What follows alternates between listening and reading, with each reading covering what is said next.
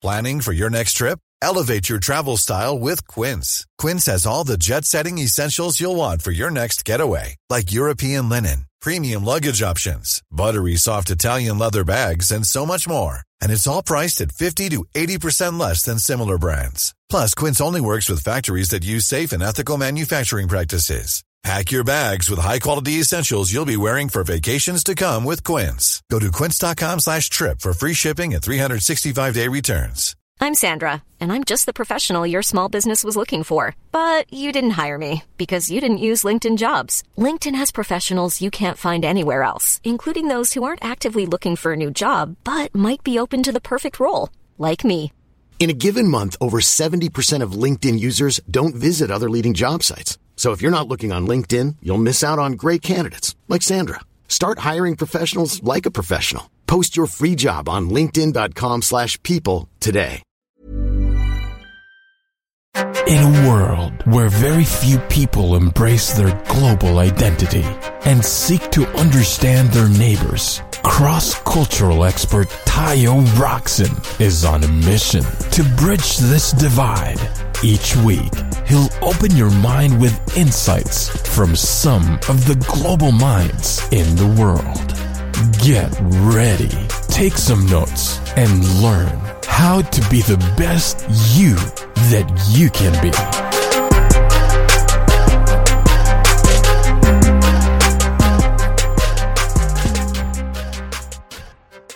Welcome everybody to another episode of As Told by Nomads, and today's guest is Joel Holland. And Joel is the founder of Video Blocks, is also the CEO, and is the first subscription-based provider of stock video and audio with over 100,000 customers in the TV and video production industry. From NBC to MTV to prosumers and hobbyists looking to embrace and enhance their video projects and productions. He's got a very interesting story from having this amazing interview with Arnold Schwarzenegger to turning down six-figure jobs to then building a company that ended up having well over $20 million in revenue. He has been lucky enough to grace Business Insider 25 under 25 as well as Inc. 30 under 30. So I'm pretty excited to have him on the show to talk about his journey and what lessons he has learned along the way as an entrepreneur. Welcome to the show. Hey, thanks for having me, Ty. Appreciate it. The pleasure is mine, Joel. So the immediate question I normally ask my guests is how did it all get started? You know, when did you know that you were going to be an entrepreneur? Oh, that's a good question. So I think, for me I didn't know the word entrepreneur when I started being an entrepreneur. The way I kind of backed into it was I just loved selling things as a kid. And so as young as 12, I had my first little small business selling golf balls, used golf balls on a little golf course in Bryce Resort in Virginia, and built a little wagon, turned it into a little turnkey station, and it was awesome. And I just kind of fell in love with this idea that if you have a product that people want, they'll give you money for it. They're happy and you're happy. And so as a kid, I became obsessed with selling stuff. And shortly after that, when I was about 13, I got on the internet, and that kind of changed my world because all of a sudden I could sell anything to anybody in the world using eBay. And I think by the time I was 14, I was a power seller on eBay, selling a few $1,000s a month worth of software and collectibles. And it just kind of furthered my obsession with this idea that it doesn't matter who you are or how old you are or where you're located. If you have something that people want, they'll happily give you money for it. And so I think that's how I became an entrepreneur, and then eventually learned what an entrepreneur was, building a business, providing value in exchange for money. And, that's a long story short. And then Video Blocks was the biggest iteration of, many small businesses that I started when I was younger. By the time I was at the end of high school, I basically saw this world of content creators, not unlike you, right? You and me and others that are creating video or audio and want to share it with the world. I felt there was this lack of good stock media for budget-conscious people. And I took a year off between high school and college and set out to build the company that, as you described today, does about $30 million in revenue, 100 employees, and 160,000 customers. Wow. Yeah. So you become this power user on eBay, and then you start to realize the internet. And I always like to call the internet the great equalizer. I think it's one of the tools for 21st century leaders and entrepreneurs that can really sort of even that playing field. So you started realizing the power of the internet, and then you're so right about the stock images. I have a funny story with stock images. I am actually a stock image. And like you are like you're in a stock image. Yeah, I am. One of my friends took as a stock photographer. She took a picture of me when I was 22, and I said, hey. She said, hey, I kind of need diversity. And I knew what she meant. She needed a black person.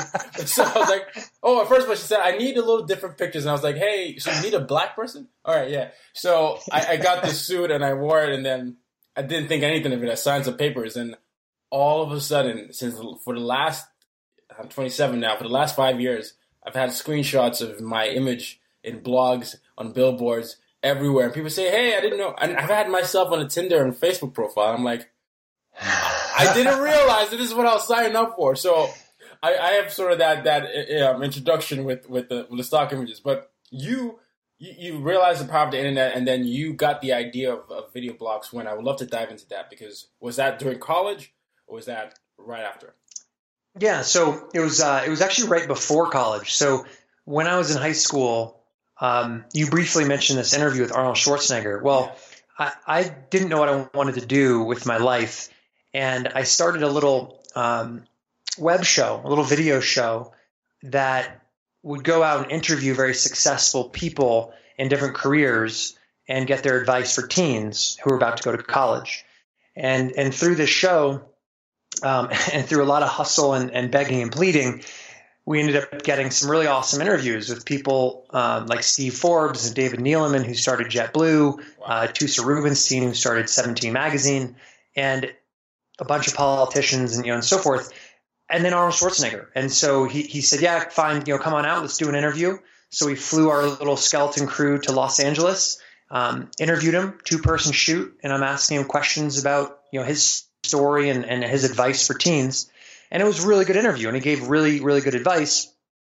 But then when I came back to Virginia to edit this thing together into a watchable video for young people, I realized it was pretty boring to watch.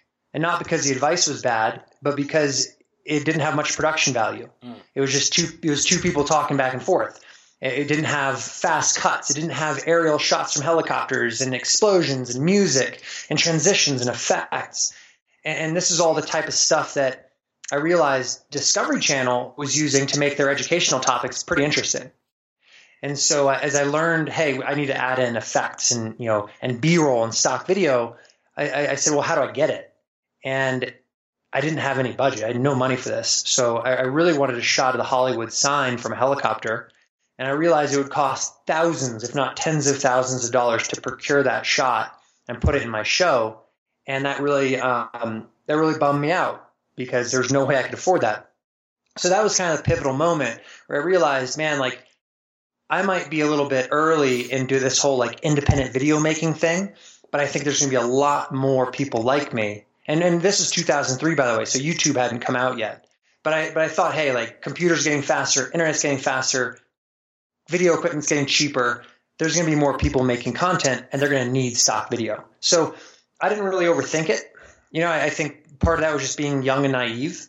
But in hindsight, this was good. I didn't overthink it. I just went out, bought a camera, bought a tripod, and then took this year off between high school and college to travel around the United States, shoot video as stock that I thought editors might like. And I started experimenting with selling it on eBay, and it started working. And then I built a website, and it started selling. And then I went to college, Babson College, to learn about business, and really started, building, learning the fundamentals and building the business while I was at school. And now Babson, for those listening, I think that's the #1 school for entrepreneurship, right? Yeah, that's right. Yeah. So you got that. One of my friends, she's getting an MBA from Babson, and she says her project is based entirely on her business idea. So I think it's kind of cool. But you went to Babson, you graduated, and then 6-figure offer came to your place, and you said, You said the most obvious thing you should say, right? That's what you said. I think you did. You said yes. Yeah, of course. That would have been the most logical thing to say, because not only was it a great offer for a lot of money, but it was at a time when the economy was it was falling apart. Right? I was graduating in 2008. Oh, it's the worst time. So this is the worst time. So the financial markets had fallen apart. Banks like Lehman Brothers and Bear Stearns were literally going bankrupt. And somehow I had this magical offer guaranteeing me like $120,000, which is a ton of money. And it was hard. I always say it was like staring down the barrel of a gun and saying, look, it looks great, but it's not really what I want to do. Like, really what I wanted to do was do my own thing and build my own business. And I had this fear that if I listened to what most people said, which was, hey, take the job, do it for a couple years, bankroll some cash, and then you can start your business with a safety net. My fear was that I'd be kicking the can down the road and I'd be less and less likely to actually start the business. Yeah. And I've seen that happen to people. I've seen friends who really wanted to be entrepreneurs and got trapped in the rat race of employment. Nothing wrong with that if that's what you want to do. But I knew that that's not what I wanted to do. I didn't want to be an employee. I wanted to kind of create my own destiny. Ladies and gentlemen, for those listening, what Joel's describing is called the supposed to syndrome. At least that's what I like to term it as. It's the idea that society, you're supposed to do something because society tells you you're supposed to do that. You know, you graduate from college, you have a 6-figure job that's supposed to give you this cushion. But, I think what Joel recognizes is the fact that he had something inside that he wanted to at least execute, and he wouldn't have felt comfortable with himself as a person if he didn't at least try that. And many of you might be in that situation. I've been in that situation. I was fired. I've been fired twice and quit a job. I've been fired when I was 25 and I was 27. And my parents have had a lot of nerves with some of the decisions I've made to launch companies without actually having that bankroll to fund me, like you said. But I don't think I could have actually felt comfortable myself, Joel. I don't know if you feel this way. If I didn't at least try at that moment and would strike while I thought the iron was hot. Well, totally. And here's the funny thing about safety nets. When you have a safety net, you're not afraid of failing, and so you don't really try as hard. Yeah. And I think there's this like funny thing about human nature.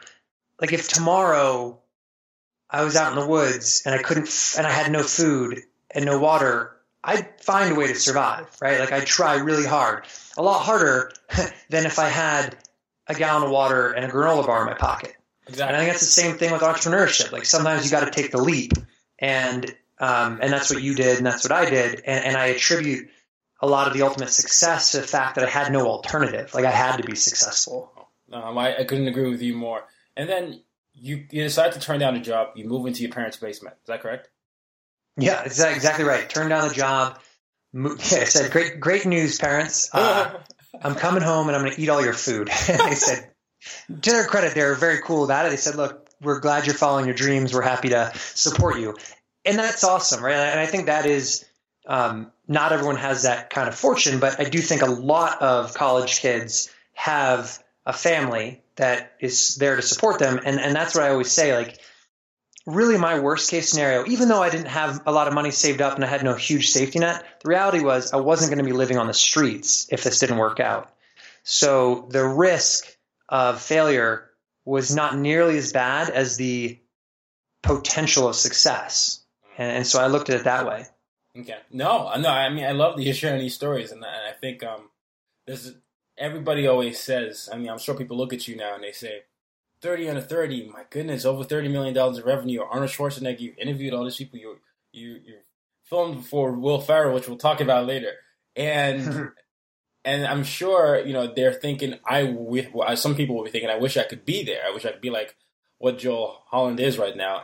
But not enough people might be willing to do the work that you did to get there, which is turn down that comfortable job, which is go live in your parents' basement after graduating from college, and which is, humble yourself to that level because you have a strong vision for your goal. And that's something that we all have to come to terms with, because it's okay to say that that person looks like an overnight success story, but we have to really examine what that overnight success story actually takes, I think, at least. Totally.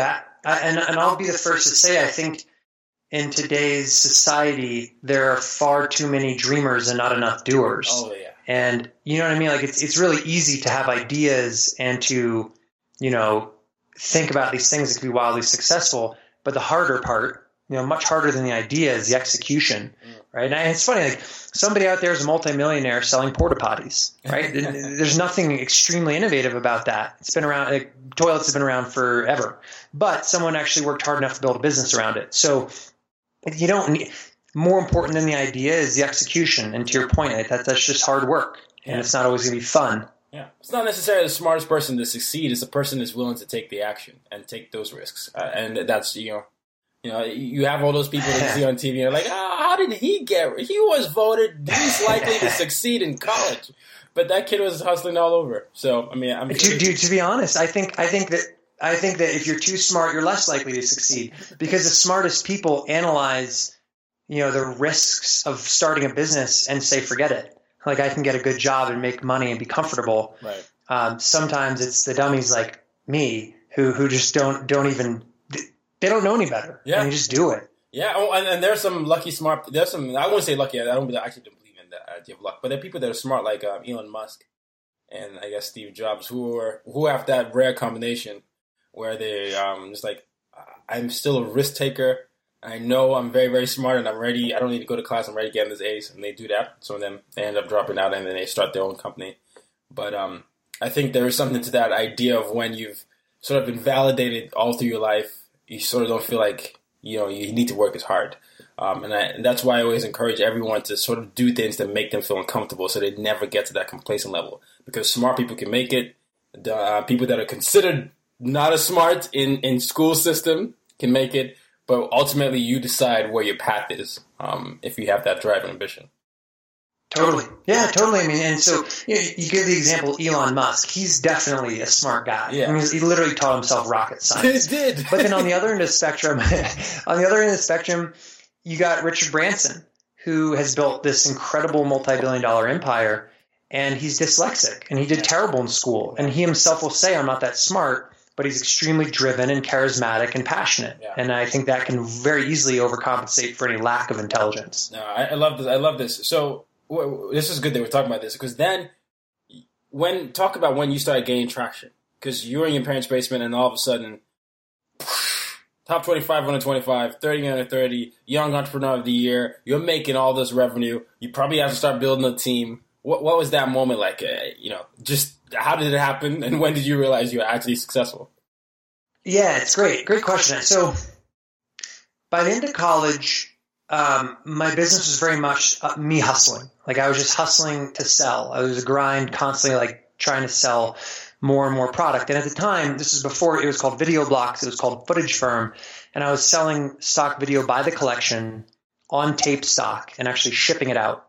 And it was a hustle and a grind, and that was cool. But I realized what I really wanted to build was a business that was more than me, just chief salesman. I needed to have a business that could grow on its own and with a great support staff.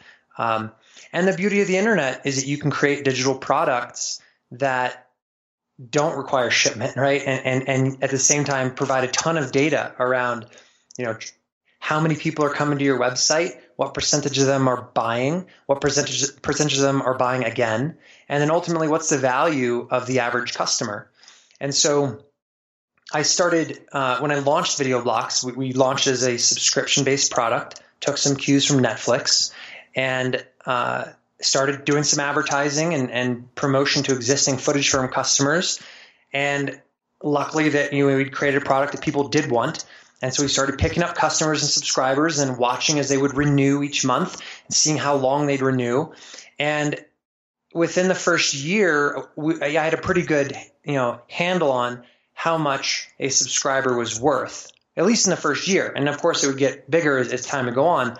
But I looked at that number and I said, wow, this customer is worth X in a year. Therefore, I can pay anything less than that, and I'm making money on the margin.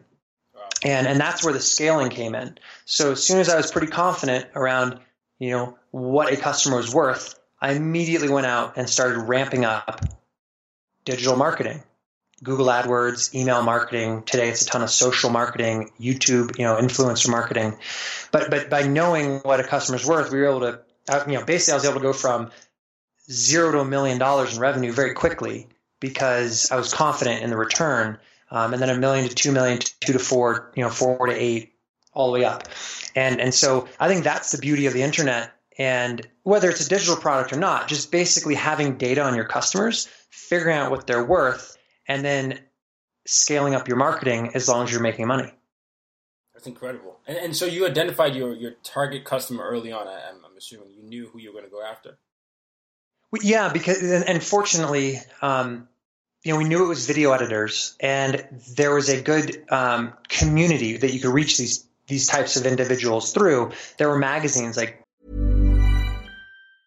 Mom deserves the best, and there's no better place to shop for Mother's Day than Whole Foods Market. They're your destination for unbeatable savings, from premium gifts to show-stopping flowers and irresistible desserts. Start by saving 33% with Prime on all body care and candles. Then get a 15-stem bunch of tulips for just $9.99 each with Prime. Round out Mom's menu with festive rosé, irresistible berry chantilly cake, and more special treats. Come celebrate Mother's Day at Whole Foods Market. Spring is my favorite time to start a new workout routine. With the weather warming up, it feels easier to get into the rhythm of things. Whether you have 20 minutes or an hour for a Pilates class or outdoor guided walk, Peloton has everything you need to help you get going. Get a head start on summer with Peloton at onepeloton.com. Creative Cow and Video Maker Magazine and Digital Video Magazine. There are basically websites and magazines that reached our target customer. So that's where we started. That was where we started our advertising to the most targeted market. And of course, it did really well because it was so targeted. And then we started trying to expand and broaden beyond the obvious digital video editors to more of just creative, professionals in general. But yeah, I think that's with any business, you know what your hyper-targeted market is, and then you just go find out where do those people hang out, what do they read, what websites do they use, and get in front of them. Oh, well, I think it's so interesting when you said you did the research and you started putting the work, and you talked about the marketing that you put into place. But the most interesting thing that you said to me was the scaling. You found what could scale. And I watch a lot of Shark Tank, and I listen to a lot of, The Profit and things like that, Cleveland Hustles, all these shows on CNBC, just because I'm a self-proclaimed nerd. But but the thing that I've noticed when investors are looking for companies to invest in or companies that they feel are viable, they're always talking about scale. Now, you talked about you wanting to make sure that you turn VideoBlock into a business. I think it's really important because many people have ideas, but some are still in the hobby stage. How did you get your mindset to change from hobbyist to businessman and then scalapreneur, if that's a word? I think that's a key thing because I don't think I failed at that multiple times. So I'm curious to hear that. Yeah, well, I think step one is making the conscious decision as to whether or not you want to be a small business owner or if you want to create a company. And either path is fine, right? Like when you go to your local deli and you go to, you go on Etsy and you see people knitting cool scarves, like they're having a good time and they're making money. It's a lifestyle business, and that's okay if that's what they want. But there's a very big difference between that and building a company.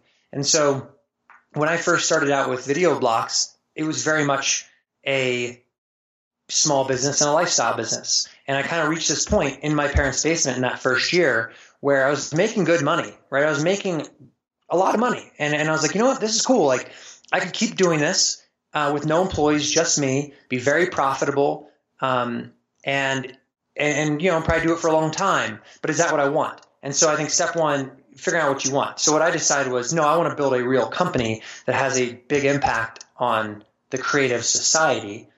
And in order to do that, I need to kind of broaden what I'm trying to do. And that's where scaling came in. And so the second, step one, make sure you know what you're trying to do. Step two is if you're trying to build a company, make sure that your current product offering actually has a scalable market. Because, if I was making decorative spoons, maybe it's not that huge of a market. But with stock video, I looked at this and I said, hey, this is a multi-billion-dollar market. So there is room to actually scale into. Okay. And so then step 3 was, all right, well then let's do it. and then it was a matter of doing a lot of testing.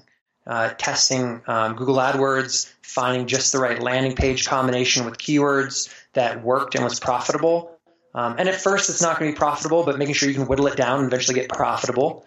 And so once I found those channels that worked well, it's being confident and saying, hey, trust the data, right? Like trust your data and then put some money behind it. And then that was scaling. Yeah. At the end of the day, it comes down to execution. Once you've done the research, you got to at least try. And if you fall down 7 times, you just get up 8 times. You built a team, I imagine. It wasn't just you anymore. You still have a team, or you? Yeah. So we're we've got about 93 employees now. 93, Joe. Yeah, in the DC area. We'll be at over 100 by the end of the year. Moving into a beautiful new office space at some point. Soon. So yeah, I think we've got a great team. We've got a great team, and I'm not being modest when I say, by the way, that's the reason we're so successful. Like I'll take credit for hiring some good people that helped build a team, but I really can't take much credit for the success of the company. No. That's great because I wanted you to talk about that team building process. I've had. And the reason why I'm asking a lot of these questions are from personal experience, whether it was the lack of scalable idea, moving from hobbyist to all that. These are lessons I had to learn, but building a team, I think I found was the hardest thing for me, just because I'm sort of that hands-on type of guy that wants, everybody to succeed. And sometimes initially I was too trusted. And then I learned okay, maybe I have to handle everyone. And then I was like, no, but that's not my style. And then it ended up not being the right fit until I just sort of let go and allow people to compliment me and the right way and let nature take its course. So I'm curious to hear what your story was like when you found someone to come share your vision who just had the same amount of passion you did. Yeah, it was tough because at first, I was so used to being a sole proprietor and using freelancers all through college to do all the design work and development work and even shooting a lot of the product, that when it came time to actually start hiring people, I was kind of petrified because, I was like, this is going to be weird. I'm going to have a real person in the office. Mm-hmm. They're going to be relying on me to feed themselves and their family. And I don't want to overpay them. And so there was a couple of things that made it difficult. One, I was cheap because I'm like, hey, if I hire a customer service representative, I'm paying someone dollars that I could just keep if I did that myself. And at first I tried to do everything myself for too long. And that was a huge mistake. And so I think, one, I was cheap. And then 2, I was just afraid of letting go of responsibility and having people rely on me. So the first couple hires were kind of tough, but as soon as I did it, it's like ripping off a Band-Aid. Like once I hired someone to come in and handle customer service, she was amazing, did a much better job than I ever did, and made customers a lot happier. And all of a sudden I'm like, whoa, I have all this extra time in my day because I'm not answering phones and responding to emails. I can put all that time into growing the business. And so it's kind of like, I always make the analogy, like one day I did not have a cell phone, and then the next day I did. And almost immediately I couldn't remember life without a cell phone. Right? It's like, it was hard to imagine. Yeah. And I think that's how it is when you hire good employees. Yeah. You immediately are like, I can't believe we ever existed without you. And so started with customer service, then hired an incredible marketing guy, hired an amazing developer, and just kind of kept going and realized that with each amazing hire, I got to focus more on what I was good at and what I enjoyed doing. They got to do what they were good at, and the company benefited. Yeah. And to your point about passion, I think that there's no hard set rules on hiring people, but I would say you definitely want to hire top of market. If you want the best people to work for you, which you should, then you got to pay top of market, and that's okay because the return on investment will be there. And you need to find people who are very passionate about what you're trying to accomplish. Yeah. So being smart and hardworking is not enough. They have to be smart, hardworking, and actually really into what you're trying to do. Yeah.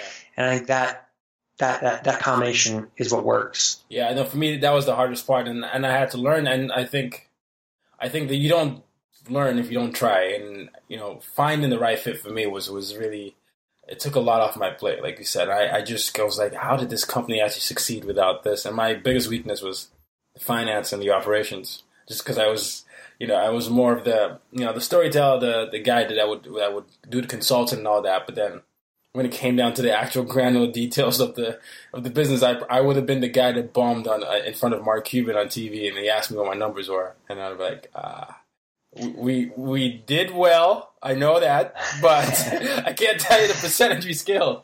So I had to teach myself that, but I also had to find someone that was just as passionate, but also was willing to put in the hard work, and that felt natural to her. So yeah, what you're basically saying is spot on, which is be pretty self-aware of what your strengths and weaknesses are as an entrepreneur, and hire people to complement you.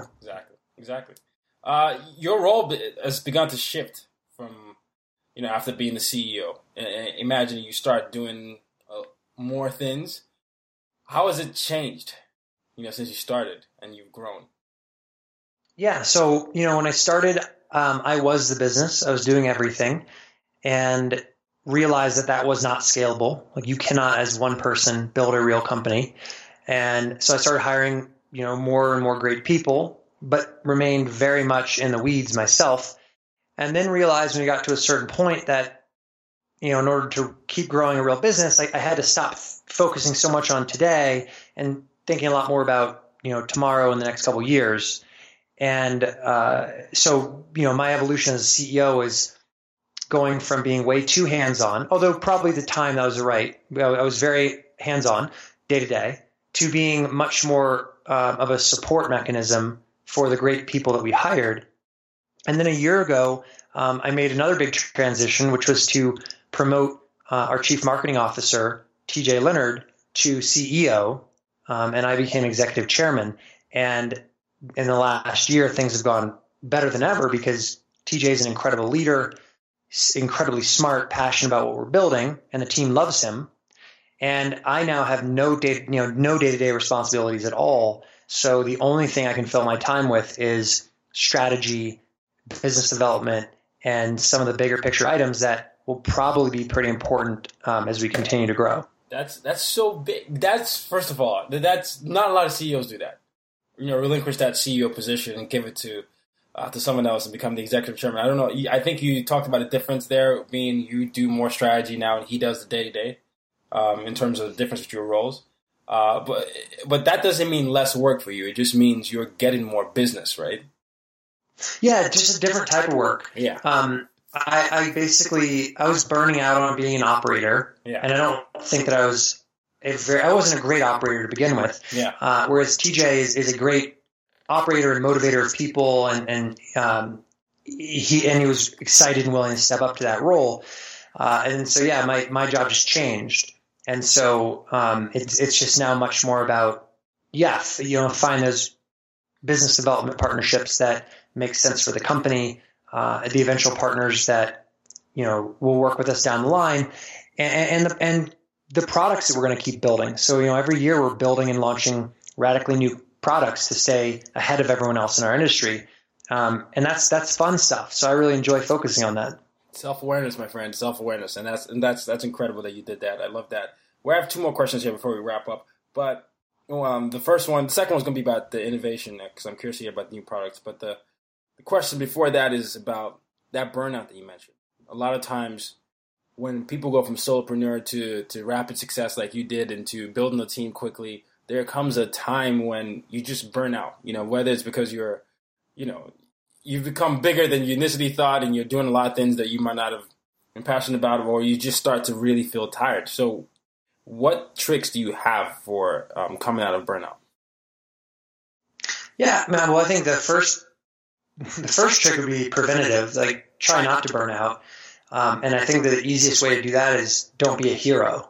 And back in the day, when I was just starting up, I was trying to be a hero. I kind of was like, hey, you know what? I can grind. I can work, 12 to 14 hours a day, get a little bit of sleep, get up and do it again. And I was like all pumped up about that. And so I did not give myself much rest or relaxation. I didn't socialize enough. I was just heads down building the business, which is important. And there's a balance, right? Like you got to strike that balance between being a lazy sack of bones and killing yourself. And so I had the balance wrong. I worked too much, and eventually, if you do that one day, you wake up and go, why am I doing this? Like, what's it all for? Life's kind of short. Is this what I want to die doing? Just working all the time, or do I want to have friendships and relationships and fun? So, don't be a hero. If you're already kind of a little too far down that path, like I was, I think that the way you get out of burnout is by giving yourself a break. And one of the ways that I did it was to buy an RV and start hitting the road and traveling, and just getting out of the office and getting into nature, or into like desolate parts of the country. I felt like I could breathe, and I didn't feel the like constant chaos of hundreds of phone calls and emails and, people tapping me, because I was in the middle of nowhere.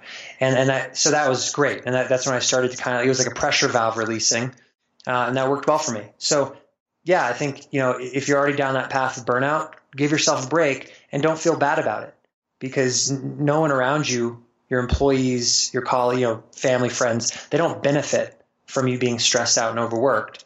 They want you to be happy because that makes them happy. And yeah, so don't feel bad about taking a break for yourself. No, I love that. I love the RV story. Yeah, I was reading something about, when I was doing research on you, you had said you bought an RV when you really needed to reconnect with your creative soul. And, you got into the RV, took off the license plate, literally says video RV, and then you went with your girlfriend, 2 cats, a ferret. My goodness, 2 cats and a ferret. And then you went along creating content and sometimes picking people up along the way. And you believe that everyone should own an RV. And I think it's the thing that I've listened to throughout your interview as we're getting ready to wrap up here is your incredible level of self-awareness. Many people might not like Gary Vee, and many people might like Gary Vee, but the point that he hones in on a lot is the fact that self-awareness is important as an entrepreneur. You were self-aware enough to realize that you would not be happy if you took that 6-figure job. Self-aware enough to realize you needed to grow the business and then turn down the CEO position and hand it over, and then get into an RV because you knew what sparked your creativity.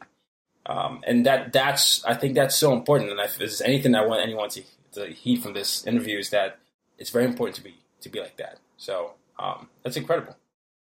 Well, cool, man. Well, I appreciate it. Yeah, it's if I can do it, anybody can do it, and nothing special there. So I hope I hope this has been a helpful interview. And for anybody listening that wants to connect with me on LinkedIn, you can just go to joelkentholland.com, and it'll forward you to my LinkedIn profile, and just say you heard me chatting with Ty, and we'll connect. No, I love it, and we'll put that in the show notes. Make sure it's your website. It's you said it's joelholland.com. It's just joelkentholland.com. Joelkentholland.com. All right, nice. If people want to intern or do something with video blocks or just get some stock footage, they go to videoblocks.com, right? Yeah, videoblocks.com. And if you want to upload video clips and make money, go to contribute.videoblocks.com. And yeah, if you're looking for a job, we have a lot of positions open. And there you go to wearevideoblocks.com. Gotcha. Last question I always ask my guests is the mission statement of the podcast, which is use your difference to make a difference. So how do you, Joel, use your difference to make a difference? Well, I think that we live in a world where there's a lot of stress, there's a lot of anxiety, there's a lot of anger, and there's a lot of resentment. And I think people are always looking for an outlet to escape and be happier. And I think that creative self-expression is one of the best ways to do it, right? Like whether it's an art project, a video, a song, a blog, or a tweet, like expressing yourself feels good. So that's the social impact that I hope Video Blocks is having is enabling our customers to express themselves better and be happier. Yeah, no. And I think there's a certain power in storytelling. Storytelling allows people to locate themselves into that narrative and also inspires them. At least certainly it was for me growing up. And it's, you giving people a platform to tell the stories in an exciting and entertaining way is definitely a good vehicle for people to feel better about themselves and to sort of disrupt this idea of negativity and this sea of negativity that we live in. You're right there in the Capitol, so you get to be neighbors with some of the Senate and the House of Reps as they go back and forth. But I want to thank you. I can't thank you enough for being as candid as you are with your story. I think everyone's story is unique. Everyone is born into certain circumstances, but at the end of the day, execution is key. Awareness of your abilities and awareness of where you want to go is also necessary, and more importantly, never being complacent and being brave enough to actually challenge yourself is one of the best ways that you can actually succeed. So congrats on all your success, and thank you so much for coming on the show. Yeah, of course, I appreciate you having me. All right, you're welcome. Till next week, ladies and gentlemen, use your difference to make a difference. You've just been listening to the As Told by Nomads podcast. For more ways to reach out to Tayo and to use your difference to make a difference, head over to www.tayoroxen.com.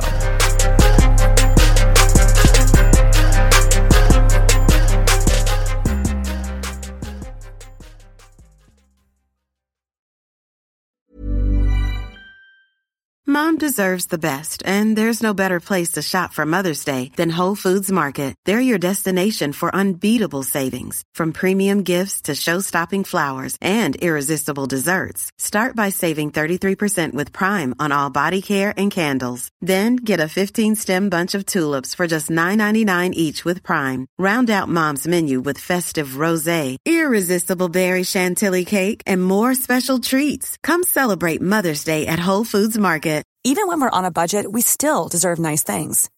Quince is a place to scoop up stunning high-end goods for 50 to 80% less than similar brands. They have buttery soft cashmere sweaters starting at $50, luxurious Italian leather bags, and so much more. Plus, Quince only works with factories that use safe, ethical, and responsible manufacturing. Get the high-end goods you'll love without the high price tag with Quince. Go to quince.com/style for free shipping and 365-day returns.